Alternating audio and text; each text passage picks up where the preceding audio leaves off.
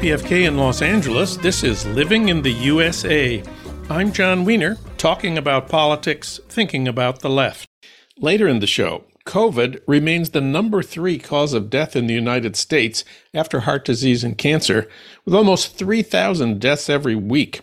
But Biden and the Democrats are ending the COVID emergencies.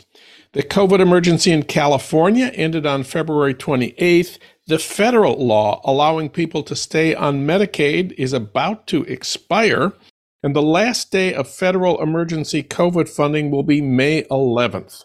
Is ending the COVID emergency really a good idea? Greg Gonsalves doesn't think so. He's the nation's public health correspondent and a professor of epidemiology at Yale. We'll speak with him later in the show. Also, Sunday is Oscar night in America. And as usual, we have a lot of complaints about the nominations. So does John Powers. He's critic at large on Fresh Air with Terry Gross. We'll talk about this year's films we didn't like and some we thought were wonderful. And we'll have another episode of Your Minnesota Moment. Today, the story of the Japanese temple bell that ended up in Duluth. But first, today's political update with Harold Meyerson. Of course, he's editor-at-large of The American Prospect. Harold, welcome back. Always good to be here, John. Well, the big news this week is that Joe Biden announced his new budget will propose a tax increase on wealthy people to keep Medicare solvent until 2050. He's sounding a little like Bernie when he talks about income inequality here. He is. And, Biden has always, at least since he started running for president in 2019, said he would never raise taxes on people making less than $400,000 a year. And he has abided by that pledge. But what he wants to do, obviously, is contrast his way of preserving, as it were, Medicare with the Republicans' plan to cut it around the edges, death by 1,000 cuts, raising the age, curtailing what the benefits could cover, and so on and so forth. And, it viewed both from a policy standpoint and a political standpoint, it's a damn good move on Biden's part. The one surprise to me in the announcement that he made was what he said about bringing down medical costs in America. This is another one of our perennial themes. Medical care is too expensive in America. But he said that Obamacare has actually succeeded in bringing down the medical costs for, tens of millions of people. And the result is that the date at which Medicare will become insolvent has gone further into the future, thanks to him and Obama. Well, yes. I mean, the CBO and others estimated a long time ago that it would become insolvent in 2017. And by offering more insurance to more Americans and fewer visits, therefore, to the ER and things like that, that has now been extended by the same agency to 2028. And of course, what Biden wants to do is build on that, partly doing something which has only begun under his presidency, which is beginning to negotiate what Medicare pays for certain prescription drugs. And his plan assumes an expansion of more than 10 drugs, subject to negotiation. And it also includes the newly enacted, as of last year, provision that companies cannot raise the price of a medication higher than the rate of inflation. So all of that is a very significant way of bringing down the cost to Medicare not only without harming Medicare recipients, but actually it's a win-win for everyone but the drug companies, and the drug companies are doing just fine, so that's okay. So where does this leave Kevin McCarthy? Originally, they were going to go after Medicare as a bargaining chip in this debt limit battle, and then lots of people, including Donald Trump, said, you better not do that because Medicare is too popular. What's Kevin McCarthy got left? Well, I think the two backup positions, which historically the Republicans have pursued, is reducing spending on Medicaid. Poor people. Which affects people of modest means or virtually no means, and reducing spending on food stamps. Now, the Republicans tried to go after Medicaid before, The problem is that there are 91 million Americans on Medicaid, and a lot of them vote Republican. So, it was one thing when the Republicans could say, well, it just affects, blacks and Latinos. Well, it affects a lot of their base voters, too. All of this rural, white, working class constituency, which is in many ways the backbone of the party, a lot of them are on Medicaid. And then, just the appearances of going after that and or food stamps when Biden is simply proposing to fund projects by taxing the wealthy.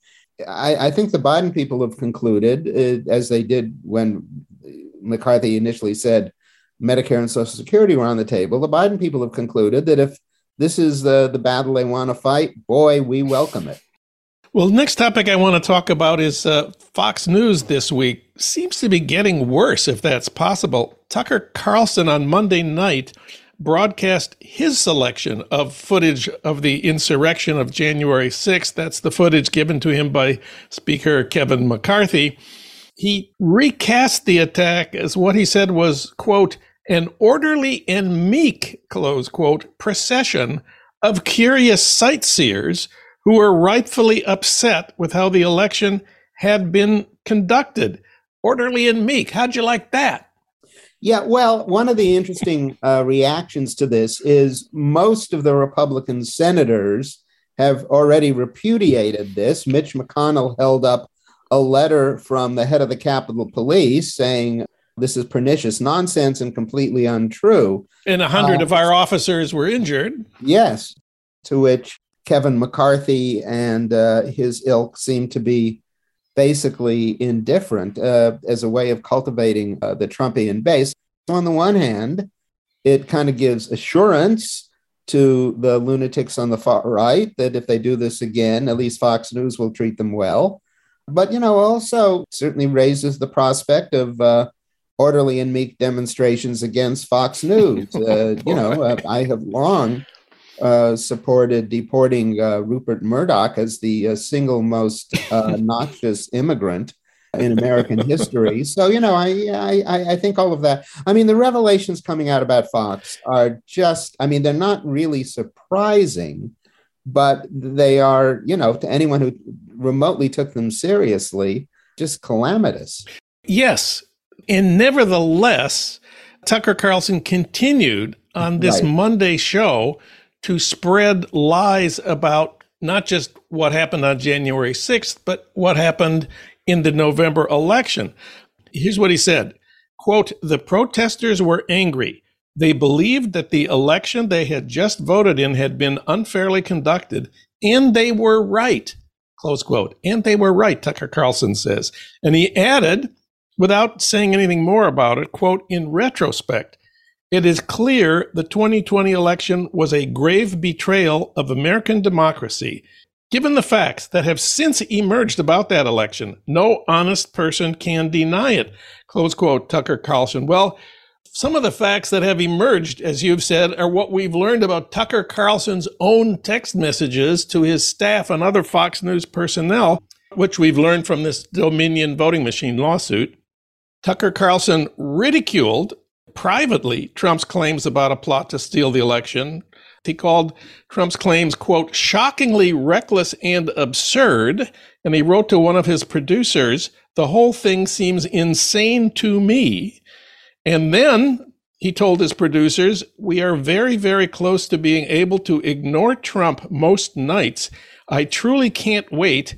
I hate him passionately, close quote. What do you make of this? Then let's consider why he aired this pernicious lie nonsense on the last couple nights. And it's almost as if he wants to tell the Trump base, hey, we still love you. I know I said some stuff about Trump on you may have read this in the news, although right-wing media is not covering the Dominion lawsuit revelations. But, I still love you guys, even if I hate Trump passionately. So, I'm just trying to parse what this is about. And one of the things that becomes clear in the revelations of the private messages that Carlson and Hannity and Ingram and others were sending around is that while they knew it was a lie, Carlson in particular was very concerned that it was hurting the Fox brand to say that Biden had actually won and that the stock was dropping, and I'm sure literally, literally, he's talking not just the moral stock or the political stock, the stock price on the stock exchange. Yeah, and I don't doubt that Carlson gets stock options as part of his pay, and he was concerned that Fox News reporters who were coming too close to reporting actual truth were damaging, and he and others stomped on them for telling the truth in the messages that the Dominion lawsuit has now made public. So what's at stake in this Dominion voting machines lawsuit against Fox News is they're trying to show that the Fox primetime announcers had a, quote, reckless disregard for the truth, which is the legal standard that requires that they pay damages for ruining the business of Dominion voting machines. Rupert Murdoch himself was deposed, and in sworn testimony, he was asked whether he had ever believed there was, quote, massive fraud, close quote, in the 2020 election. And Murdoch replied with a one-word answer, no. Doesn't this, on its face, show that Fox News had a reckless disregard for the truth, that they knew it was false, what they were reporting, and nevertheless, they went ahead? If I can be as succinct as Murdoch was, yes. Thank you. So on the one hand, we have the House Republicans who are cheering for Tucker Carlson and who want to stick with the Trump story that Biden didn't win the 2020 election. And then we have the Senate Republicans who are, quote, ready to move on. Trump, of course, is very concerned about this divide. He denounced Murdoch this week in a tweet on his own site, Truth Social. Trump called Murdoch, quote, a MAGA-hating globalist rhino, close quote. Could you translate that for our listeners? Yeah, that means he has pissed off Donald Trump. Hates the Trump Make America Great shtick. He has media outlets in multiple Anglophone countries. And he's a Republican in name only, hence rhino. But what it means is he's pissed off Trump. So can we conclude that going into the 2024 presidential primary season, the Republicans are divided? Yeah, well, let's look at the immediate division on what Carlson is doing. House Republicans, most of them come from very, very safe gerrymandered Republican districts. And there is always an incentive to move further to the right because the only electoral challenge they're ever going to get is a Republican primary challenger to their right. Senators can't in a sense, the Senate is our primordial gerrymander, giving as many votes to Wyoming as it does to California. But those boundaries are fixed, and they have to win elections in states where people disagree with them. So, that partly accounts for the difference. In terms of programmatic differences between a Ron DeSantis, say, and a Donald Trump, they're really not very great.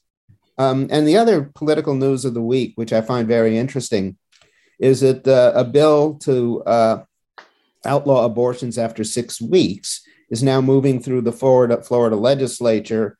And DeSantis, who is no dummy, understands there's some peril here, but to win the Republican nomination, he may well have to support it, even though it would probably cost him the general election. So, as Donald Rumsfeld didn't quite say, you go to war with the party you have, and the party you have is the advocate of some extremely unpopular positions. So we've talked about the Republicans. Now it's time to talk about the Democratic ticket in 2024. Right now, the plan is to campaign for the re-election of Joe Biden and Kamala Harris. But what? Well, there's a particular complexity and handicap built into seeking to be president up to your age 86. That kind of enables the other party to say, well, look, is he gonna be up to the job? What if he kicks the bucket? And since what if he kicks the bucket is not usually a factor in presidential campaigns. When it is, when we have just the example of this time around, it places much greater scrutiny on the vice presidential nominee. And Kamala Harris is not by any means one of the most popular figures in American politics. Could I just cite one fact on this score, which I have mentioned a few times before? Kamala Harris entered the Democratic primaries in 2019, hoping to become the presidential candidate in 2020. And she appeared in many of the debates. We saw her up there on the stage.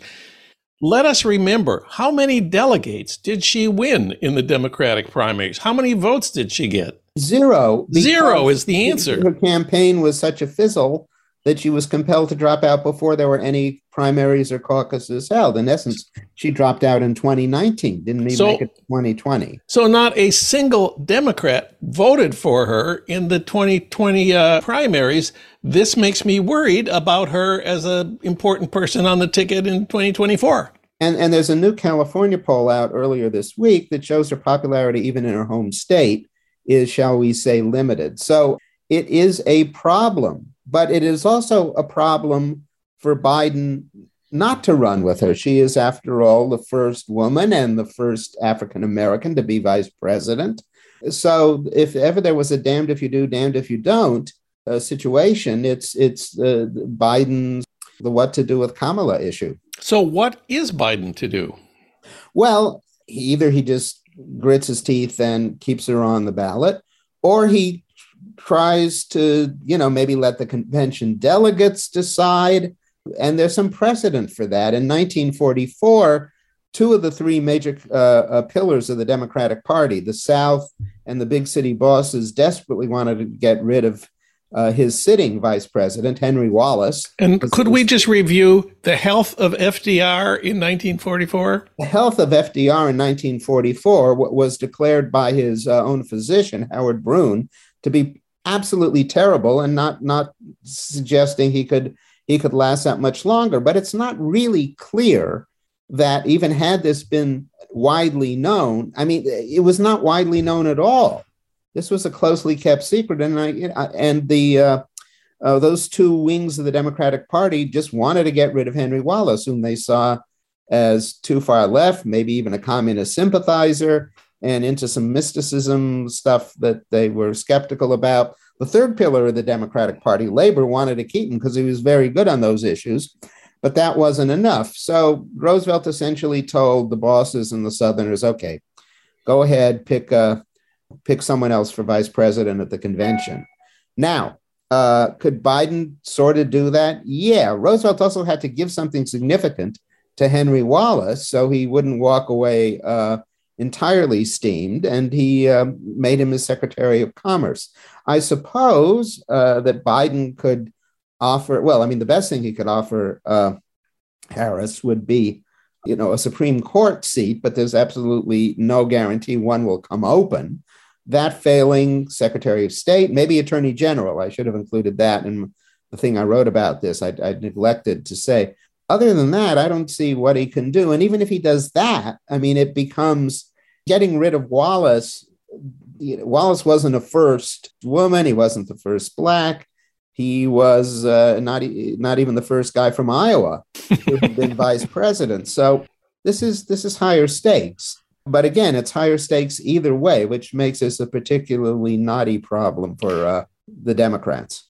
You say in 1944, they kept it a secret that Roosevelt was basically dying. He didn't look good. If you looked at the pictures of him, he looks bad. But was there not a president who did get sick in office and ran for re-election? Yes, and I forgot to put that in my piece. And that was Dwight Eisenhower, who suffered a heart attack in the third year of his first term, 1955, raising the possibility that he would be succeeded by Richard Nixon. But he ran again, and I got an email today from one of your American historian colleagues, Michael Kazin, who pointed out to me that the Stevenson campaign, ever decorous, did not make an issue of Ike's health and the possible ascent of Richard Nixon, whereas we can be absolutely certain the Republicans will make an issue of Joe Biden's age and the looming specter of Kamala Harris if she's still on the ticket. For news of the next looming specter, we turn to Harold Meyerson on a regular basis. Harold, thanks for talking with us today. I'm on looming specter alert. Good to be here, John. Okay.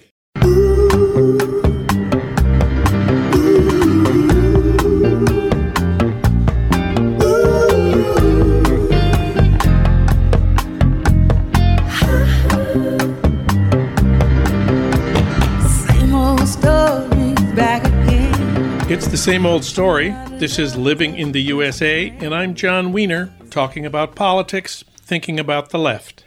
The official COVID emergency is ending. The COVID emergency in California ended on February 28th, and at the end of next month, the federal law allowing people to stay on Medicaid will expire. The last day of the federal emergency COVID funding will be May 11th. Is this really a good idea? For comment, we turn to Greg Gonsalves. He works on epidemiology at the Yale School of Public Health. He's been an AIDS activist for 30 years, and he writes regularly for The Nation about the pandemic. He's also a 2018 MacArthur Fellow. Greg, welcome back. Hi, John. Glad to be here. You've said numbers don't lie. I looked up the numbers. COVID remains the number 3 cause of death in the United States, exceeded only by heart disease and cancer. About 3,000 people die of COVID in the United States every week. The weekly total for new cases last week was about 260,000. At the beginning of the pandemic, you criticized the government, of course, headed by Trump at that time, for not taking action during a health crisis. Now you have a new criticism. When President Biden got elected, or when he campaigned for the job, he said, "I'd follow the science." And implication was that he was going to be different than President Trump in his response to the pandemic. And all signs were good for the first few months, but I think there was a political imperative which overrode sort of common sense about public health, and that people were tired already as he began his term of all the restrictions and all the sort of claims being made on them. And he decided to turn the corner. Not that the virus was cooperating, but he decided it was time to put COVID behind us. And so by the summer of 2021, he talked about our independence from COVID for July 2021. And, by the end of 2021 into 2022, really all they could talk about was it being a pandemic of the unvaccinated. And there was really little talk of masks or ventilation or a whole host of other things we might do to keep ourselves safe. It was all about your personal choice to get vaccinated. If you didn't do it, you're almost a bad American. But the virus hasn't cooperated.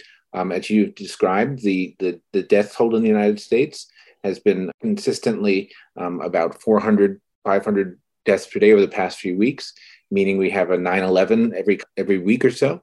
And so we are in a situation where nobody really cares about the pandemic, including the folks in the White House, yet death and suffering persist. The rationale officially given for ending the federal COVID emergency by Biden's National COVID Response Coordinator was that we are, quote, in a better place, and that we, quote, are getting through the winter without a big surge, and that, quote, we have the tools to manage this crisis, close quote. I think you agree that we have the tools, vaccines, Paxlovid. The tools aren't the problem. Well, first of all, Dr. Jha has a very short memory, because if you remember around Christmas time, we were talking about the triple-demic of RSV, flu, and COVID, and our emergency rooms and our hospitals were sagging under the weight of three diseases that were sending people to the hospitals in droves. We still have hospital capacity issues going into January. So the idea that we didn't see a surge is not true. Did we see a surge of the kind we saw the winter before when Omicron hit? Of course we didn't. But to say there was not a pileup in hospitals in the end of 2022 going into 2023 is incorrect. We do have the tools. We have vaccines, we have Paxlovid and other treatments. We have tests to tell if you're infected with the virus, but we don't have equitable access to it. First of all, we have very low booster rates in the United States. We already know that access to Paxlovid is not what anybody wants, including the administration. And it's getting harder and harder to reach those tools. If you have the resources and you have health insurance in particular, you're pretty well set up to get what you need. But again, many people have said vaccine-only approaches are not sufficient to control the pandemic. Even as late as November of last year, a group in Nature magazine, which is no sort of partisan outlet, it's one of the leading scientific magazines in the world, published a consensus statement from around 400 scientists, clinicians, and public health experts saying, you need a comprehensive approach to the virus that combines all the things we've been talking about: non-pharmaceutical interventions, environmental controls like changing ventilation in buildings and in public transportation, in addition to vaccines, tests, and treatment. But everybody is basically saying, if you can afford to get your shot, if you can afford to figure out how to get Paxlovid, and you can get tested, and you can afford to stay home when you're sick, maybe you'll weather the storm. But that's not even true. We know that long COVID, even if some of the estimates are overstated, still is going to affect millions and millions of Americans, which both has economic costs and physical costs for people in terms of long-term disability that are going to persist into the years ahead. Let's go back a step. The first declaration of a national COVID emergency came in March 2000, 2 months after Biden took office. What did it mean to declare a COVID emergency, and how adequate was that initial declaration of Biden's? The COVID emergency allowed the government to do certain things. One is it allowed regulatory flexibility and access to Medicare and Medicaid for millions of Americans. It allowed us to approve vaccines and other interventions on emergency use authorizations. It put into place provisions for telehealth for people who couldn't simply get to see a doctor, even if they had the ability to pay for it. And so there were a whole bunch of regulatory flexibilities put into place at the beginning of the pandemic, which will now get lifted in May when the pandemic emergency ends. Also in the beginning, all 50 states issued their own COVID emergency declarations. But of course, in the red states where Republicans rule, those emergency declarations were allowed to expire. For example, Florida let its expire in June 2021. Since then, the death rate from COVID in Florida has been double that of California, where the emergency is still in effect. So I guess that state policies, as well as federal, were critical to keeping people alive or letting them die of COVID. Well, I have no love for Governor DeSantis, but let's talk about Governor Hochul in New York State, who lifted the mask mandate in healthcare facilities last week or 2 weeks ago.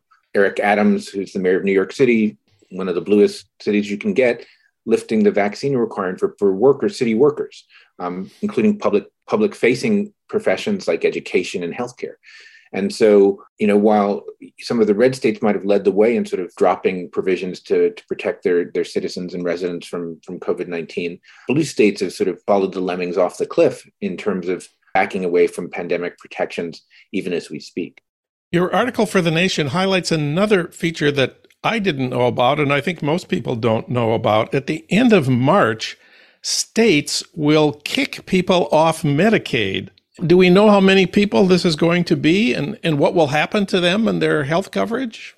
What's interesting is that not tied to the end of the public health emergency, in the final budget reconciliation package at the end of last year, the House leader Nancy Pelosi, the majority leader in the Senate, Chuck Schumer, along with the White House, decided to rescind, as of March, this ability to let people be continuously enrolled in Medicaid under the emergency provisions that were established early in the pandemic. Kaiser Family Foundation is fantastic because they have a lot of briefs on their website at kff.org about what happens when the public health emergency ends and when the continuous enrollment provision Medicaid ends.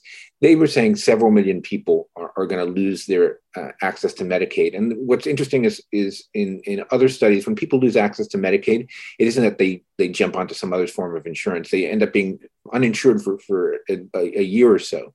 And so what we're seeing is that we're going to see the end of the public health emergency, which has made it much easier to get tests, treatments, vaccines through Medicare and Medicaid. The entire sort of package of emergency provisions, including the continuous enrollment in Medicaid, has put millions of people into the health insurance rolls. Fairly a third of Americans were covered by Medicaid over the past 3 years. We're not going to have the federal government paying for certain parts of our toolbox of interventions for COVID-19 under this brave new world after the pandemic health emergency ends. And for those who had insurance, they're unlikely to find ways to get insured over the next few weeks and months as they scramble to figure out an alternative to their Medicaid enrollment, as states can now sort of boot them off even as early as next month. California has a better situation than nationally. The state recently passed at least 2 laws. One forces insurers to keep covering COVID care, Paxlovid mostly, even after the state and federal emergency orders expire.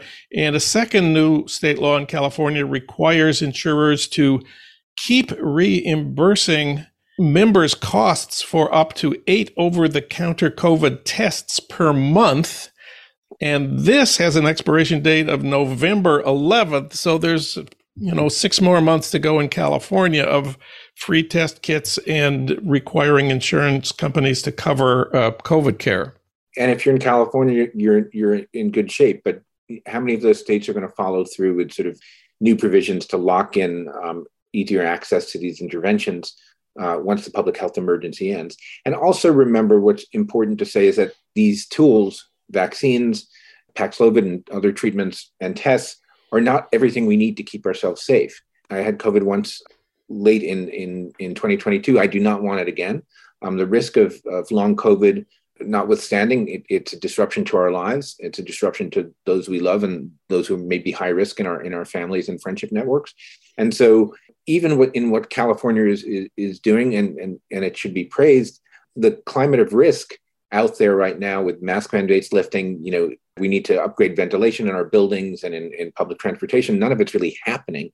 And so as we're seeing the public health emergency evaporate, the Medicaid provision evaporating next month, we've also seen sort of all these things undergirding our protection from risk sort of evaporating one by one as red states, blue states, all states sort of drop mask mandates, vaccine mandates, et cetera, creating much more risk out there for the long term.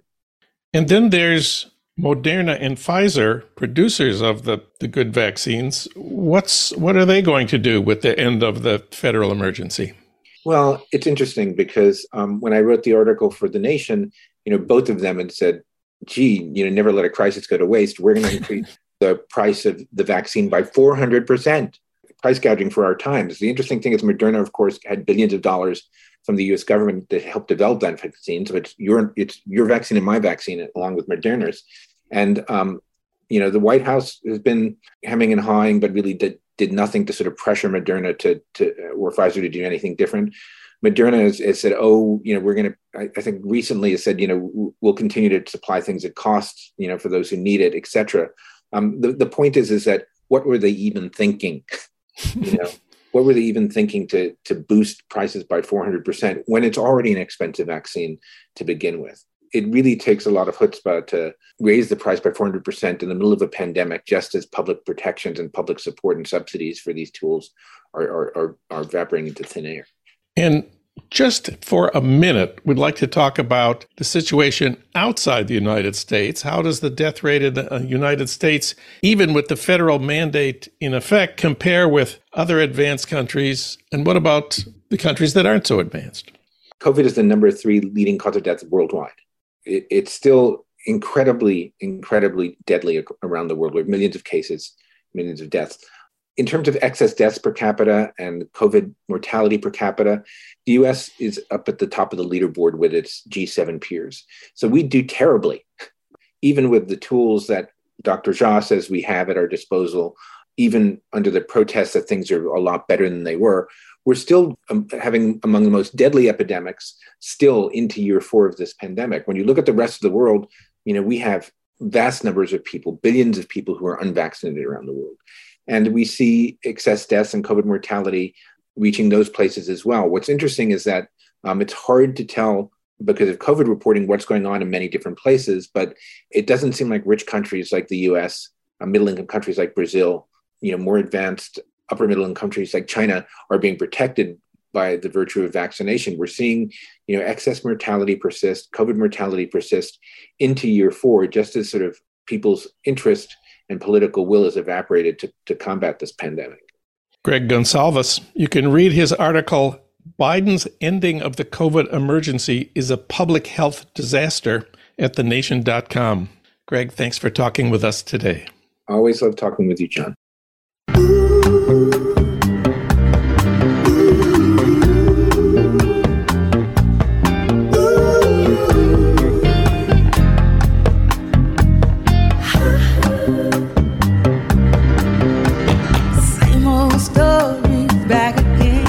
It's the same old story. This is Living in the USA, and I'm John Wiener, talking about politics, thinking about the left. This Sunday is Oscar night in America, and as usual, we have a lot of complaints about the nominees. For that, we turn to John Powers. He's critic at large on the NPR show Fresh Air with Terry Gross, where he has an audience of something like 5 million people. He worked for 25 years as a critic and columnist, first for the LA Weekly, then Vogue. And his work has also appeared in the Washington Post, the New York Times, and The Nation. John, welcome back. Glad to be here. Well, there's lots to complain about. I'd like to start by complaining about the nominees for Best Picture. My biggest complaint, I think, is about The Fabelmans, Steven Spielberg's story of how he started making movies as a kid. You can tell from the very first scene, the family is going to see the 1953 film, The Greatest Show on Earth, that this is not going to be a good movie. Or am I being too harsh? No, it's not a good movie. I mean, by the time I caught up with it, because I got to it a little late, I had known that there were these great reviews for it. And I thought, almost every single scene in the film was untrue, and it was, in a way that I was surprised by, much more of a vanity production than I expected to be, because the film is unremittingly dull. And the only reason why some of the scenes would be considered to be of interest is that at the end, they produce the genius who made this film. Yes. And so it's one of the ironies that in telling the story of how he became the genius who made the film, he made, I think, one of his very worst films. Great. Because he had told the story, essentially some version of his psychological family life in things like E.T. and Close Encounters of the Third Kind and lots of other things. And because they were sublimated rather than direct, they have much more emotional power. Whereas the Fabelmans, you're just like, Eva, Diva, what is he doing? Some of the phoniest anti-Semitism I've ever seen in a movie. If you lived through it, how could you do such a fake version of it? I think it's a bad movie. I don't think it's just shouldn't be the Best Picture nominee. I would have given it a bad review. Well, my second complaint about the Best Picture nominations is The Banshees of Inisherin. This is the story about the tiny island in Ireland in 1923. And spoiler alert, a man who cuts off his own fingers because he's mad at his best friend. What the heck? What is this about?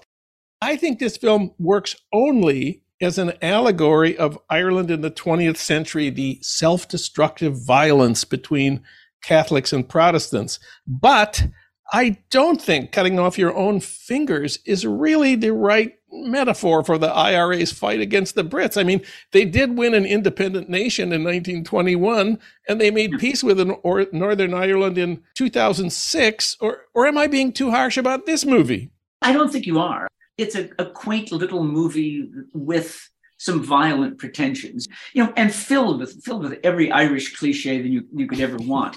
The argument that's always made for him is that he's self-consciously deploying Irish cliches. It's so that when the animals come into the house, he doesn't really think Ireland's that way. It's the mythic Ireland.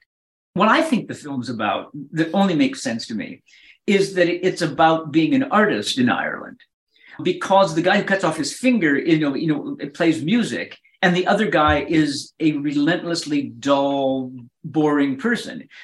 And there's the whole tradition in Ireland, starting with Joyce and all the rest, of the sense that you have to almost maim yourself to be an artist. Yes. When you're surrounded by this. Nevertheless, I'm flabbergasted people think it's so, that it's good enough to be that. I do want to stop complaining for a minute to talk about the Best International Film nominees, especially the Polish entry, EO, made by Jerzy Skolimowski. Manola Dargis, film critic for the New York Times, says EO is not just the best foreign film, the best of all films, period. The film already won the jury prize at Cannes. You are a Skolimowski guy. Who is he, and who is EO? Skolimowski is a Polish guy who was a contemporary of Roman Polanski's. He grew up as a child during the war. His father was killed as part of the Polish resistance. His mother was one of the Poles who actually did house Jewish people. And so he came from a kind of cussed, feisty family. He began making these movies in the 1960s. Then they're exceedingly good. Then got chased out of Poland for making overly political films and wound up in the West, where he made some that maybe people might have seen. His most famous one, maybe in America, is called Moonlighting, with Jeremy Irons, which is a wonderful little movie. You get a chance to see it. He made a teen movie called Deep End, which I think is maybe the greatest teen movie of all time. It's a brilliant. I think it's a brilliant work of art. I think one of the great movies. And then he kind of disappeared for a while as he got older and older. And then when he was about 70, he kind of reemerged and began making these interesting movies. The new one, EO, is basically you just follow a donkey who is cut loose from a circus, and you just watch him wander around experiencing the world more from a donkey's point of view, and just looking at the world through the big eyes of a donkey that doesn't really judge anything, but makes you think it's judging things because the eyes are so big, so we're doing the judgment. What's remarkable about the movie is that it gives, I guess, the animal more integrity as a living creature whose story is of value than almost any film I've ever seen. There's an earlier version by Robert-Bresson called Au hasard Balthazar, which is a similar story, and clearly Skolimowski's riffing on that. It felt when I was watching like I was watching a young punk's amazing tour de force film about a donkey. Some 25-year-old who thought, Bresson's great, but I'm as great as that. I'm going to make my own donkey movie, and I'm going to show you what it's like to be a donkey, and I'm going to use color filters, and I'm going to have amazing music, and it's just going to wander around, and you're going to gradually get a picture of what the culture is like in Europe that you're seeing, and it's going to lead to a bad end, because every story about a donkey, I think, always leads to a bad end. Certainly, the Bresson film leads to a bad end, and almost every film about animals leads to a bad end. Even Old Yeller. Oh, man. And we need to say a few words about the nominations for documentaries. The favorite seems to be Laura Poitras's film about the art world activism of Nan Goldin, who went after the Sackler family, whose company sold OxyContin, to get their name taken off of the various galleries that museums have put up in with their money. The film is called All the Beauty and All the Bloodshed. Yes. What did you think of Laura Poitras's latest? Well, I liked it less well than most people did. It's wedding together two strands, the Nan Goldin fighting against OxyContin, and trying to get the Sackler name off museums. And then also the story of her career. The story of her career is an interesting career. I mean, and she's a great photographer. And in fact, the story of the OxyContin is great. What's interesting is that I don't think it meshes together as well as people seem to think. Almost everyone I've talked to says the most touching part of the film has to do with the HIV and the whole AIDS crisis that she lived through with all her friends. And the OxyContin, even though that's supposedly the center of the film and has ravished millions and millions of lives of people who aren't artists, who live in small town Kentucky, that part isn't felt in the same way. It's not that it's a terrible film at all. It's just I think it's somehow being overpraised because you're piggybacking both on the fame of Nan Goldin and at the same time, people who like it get to feel good about themselves because they feel like they too are fighting against the Sacklers. And it's not a bad film, but I do think there are better films. Well, let me mention one. My favorite nominee for Best Documentary is All That Breathes. That's the one about two brothers in the slums of Delhi who rescue injured birds. It's an amazing movie. It is a genuinely amazing movie that fills you with both hope and despair at the same time. The despair is that so many birds are falling from the sky in Delhi and elsewhere, partly because of just the poisonous atmosphere. And the Delhi you see is not a lovely, beautiful place, but it is a place filled with animal life. And here you have these guys who, from their youth, their dedication is to saving and looking after creatures because they breathe. So it's all that breathes, and that means you should be looking after and tending to and caring for the world. And these brothers spend years and years and years going out every day and doing this with no great compensation except the moral satisfaction of doing it and their love of the birds. And what I like about it, as distinct from, say, the Nan Goldin film, is that you actually had to go out into the world and meet people who weren't famous and then make them interesting. And in fact, they do that. And the story of the brothers, the gradual division that emerges between the brothers, is itself interesting. So it's interesting at every level, incredibly well shot. And the kites, because it's a particular kind of, the birds are just majestic creatures.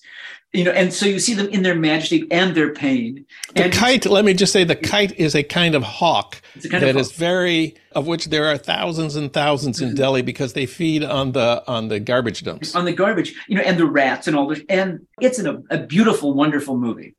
Well, now it's time to talk about the Blacklist and the Oscars. Well, I can hear your mouth watering already, John. This year is the 75th anniversary of the Hollywood Blacklist, a key chapter in the history of the Oscars and a key chapter in a wonderful new book about the history of the Oscars called Oscar Wars by Michael Schulman. Blacklisted people were banned not only from making movies, but from being nominated in the Oscar competition. In case some of our listeners don't quite remember how this all worked, the House Un-American Activities Committee claimed it needed to uncover communist infiltration in the film industry at the end of the 40s and into the 50s. They held hearings where they asked people the most famous question of the 50s, are you now or have you ever been a member of the Communist Party? And then they asked a second question. They required everyone to name the names of people they knew who were members of the Communist Party. If you refused to answer the first, you were blacklisted. If you said you'd talk about your own politics, but you weren't going to rat on your friends, you'd still be blacklisted. And if you said the First Amendment, protection of freedom of speech, meant the committee's questions were unconstitutional, if you did that, you'd go to prison for the crime of contempt of Congress, and 10 people did. Of course, there was a Communist Party in Hollywood, and they did write and direct movies and act in movies. My favorite example is the World War II film Tender Comrades, about 4 women working in a defense plant and sharing a small house. And the star Ginger Rogers says, quote, share and share alike, that's democracy, close quote. This line was written by Dalton Trumbo, directed in a movie by Edward Dmytryk. Both of these people were Reds. Yep. And that line was cited as an example of how the communists have infiltrated Hollywood films. But here's the key, even after the blacklist went into effect, some blacklisted writers kept working using pseudonyms or fronts. And because they were talented people, some of the movies they wrote under other people's names were nominated for and won Oscars. In 1956, this came to a head when The Brave One won the Oscar for Best Story, and the writer named was Robert Rich, somebody nobody had ever heard of, and he didn't show up to pick up his Oscar. What's the story of the 1956 Oscar for Best Story? To start with, the film was written by Dalton Trumbo. I think perhaps the most prolific of all the blacklisted writers, an impressive screenwriter with a long history who did lots and lots of famous movies. As you say, these people were talented, and they made movies they wrote movies that people liked, and also a lot of people, I think, along the way knew the blacklist was BS. And so therefore would kind of try to do workarounds as long as they didn't get in trouble themselves. In this case, Trumbo wrote the thing about a boy and a bull. It's not a good movie, but at the time, they had to put a name on the credit, and they put the name Robert Rich, who is the nephew of the King brothers, who are the producers of the film.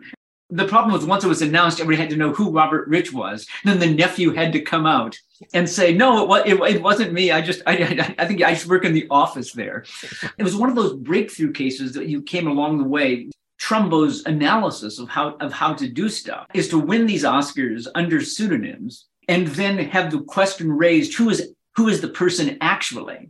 Because then the absurdity of the fact that they're still working and in fact people think they're good and what they're doing is not harmful to the country. You like their films, America likes their films, and nobody can see any communist threat to it. It was his plan, and eventually it worked. At some point, there were just so many blacklisted writers who were winning awards that, in fact, they got embarrassed.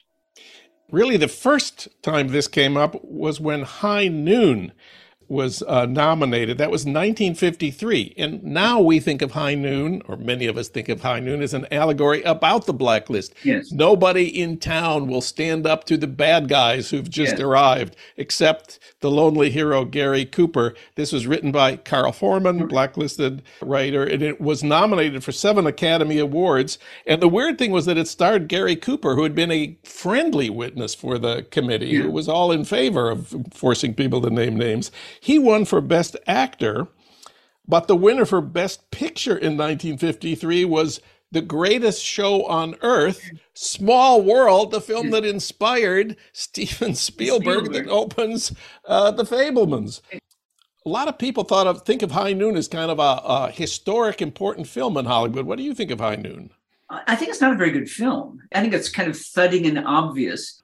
And what's interesting is the way that it's not interesting, I guess, and not political, is that Gary Cooper, who was a reactionary, I think Gary Cooper thought this is a great script for me. Yeah, he was right. It won him the Oscar. It became a recognized classic, though I think it's dull. But some of the ways that it's dull and kind of obvious are the things that make it as appealing to a right-winger as it would to a left-winger. You know, I'm like, who's not for the person who's going to stand up for justice and right in the face of the fact that no one else will do it, but you're doing the right thing and doing the brave heroic. That doesn't sound especially like a communist thing. You know, if you're Gary Cooper, you think, no, this is rugged individualism. What's interesting is the way that the complexity is, because Foreman was blacklisted, High Noon then becomes a blacklist allegory in a way that it probably wouldn't have been. Then I want to just say a few words about Bridge on the River Kwai, 1957, written by at least 2 blacklisted writers, Michael Wilson and Carl Foreman, but the Oscar for the writing for Best Screenplay went to Pierre Boulle. Who was Pierre Boulle? Pierre Boulle was a Frenchman who wrote the book, The Bridge on the River Kwai. Pierre Boulle, I think, wrote none of Bridge on the River Kwai, the film. The 2 blacklisted writers did write it, but you couldn't put their names on things. And then David Lean, the autocratic director, I think got mad at both of the screenwriters along the way, partly because he's autocratic and they had their own opinions. And I think it's safe to say that writers who were prepared to either go to jail or leave the country because of the blacklist are not the kind of writers who are going to quietly submit to a director telling them everything. You can read about the blacklist and the Oscars in the new book, Oscar Wars, by Michael Schulman. And of course, there's the award-winning History of the Blacklist, Naming Names by Victor Navasky. And then there's a very good movie, The Front, starring Zero Mostel and Woody Allen. Any other closing thoughts about this year's Oscars? Well, I think what's most interesting about this year's Oscars is that it's going to come down to a choice between 2 radically different kinds of films, I think. Everything Everywhere All at Once is probably going to win because its fans are the biggest fans. Young people like it. Older members of the Academy don't like it. In contrast, the one that maybe they think is the impressive one, which is Tar, which is the complicated, smart one. Nobody went to see it very much. And I think many Oscar people don't like that either. You know, I think probably if you ask the Academy, really the one, you know, at some level, I think they secretly want to give it to Top Gun Maverick. Because Top Gun Maverick got people back in the theaters, made a huge amount of money. And in this town, keeping the studios in business is the very most important thing. No, it is. It got people, you know, it did that. And it took a movie that I think everybody thought was kind of a fun joke and made a better version of it. And it had all the people working on making the effects. I mean, it's an expensive movie. The whole industry gets rich, you know, with a movie like that. And if I were voting, you know, see, my theory is always that maybe, given you can't really choose the best film, you should choose the movie that was the movie that defined the year. And I think that if I had to choose a movie that defined that year, it was Top Gun Maverick. In the way that, like, you define them a historical moment, which is you're coming back out of the pandemic. People are feeling a little bit better about stuff. You know, Top Gun Maverick wouldn't have been as popular if Trump was president. They wouldn't have been able to enjoy it in the same way if they thought this was America first of the mega kind. If they really voted for what they liked, that's what they'd vote for. John Powers, critic at large on Fresh Air with Terry Gross. Thank you, John. Talk to you later.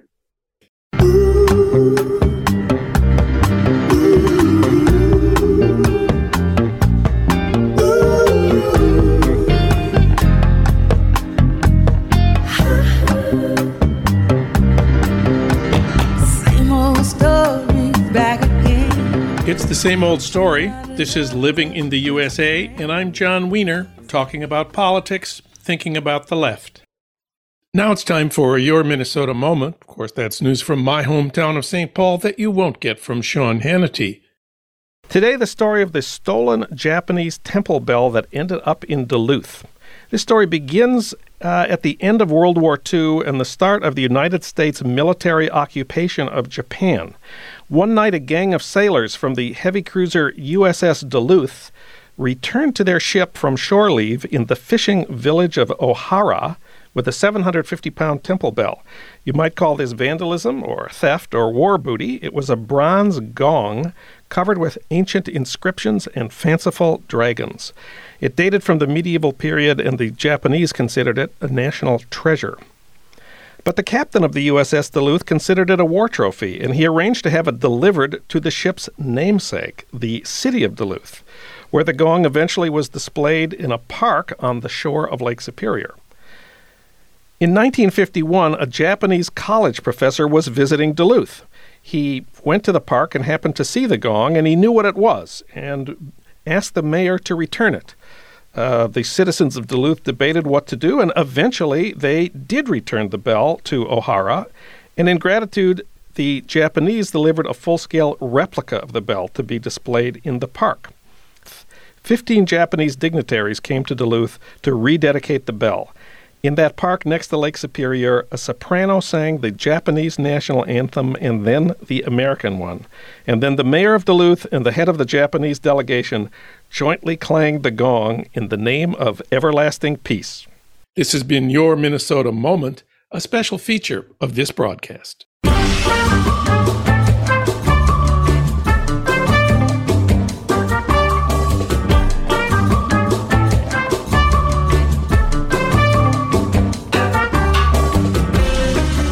That's it for today's Living in the USA.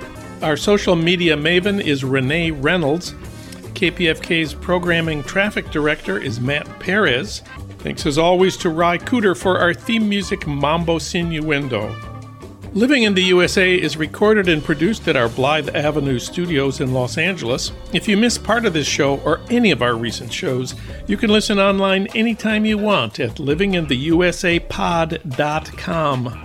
I'm John Wiener. We'll be back next week talking about politics, thinking about the left, and living in the USA.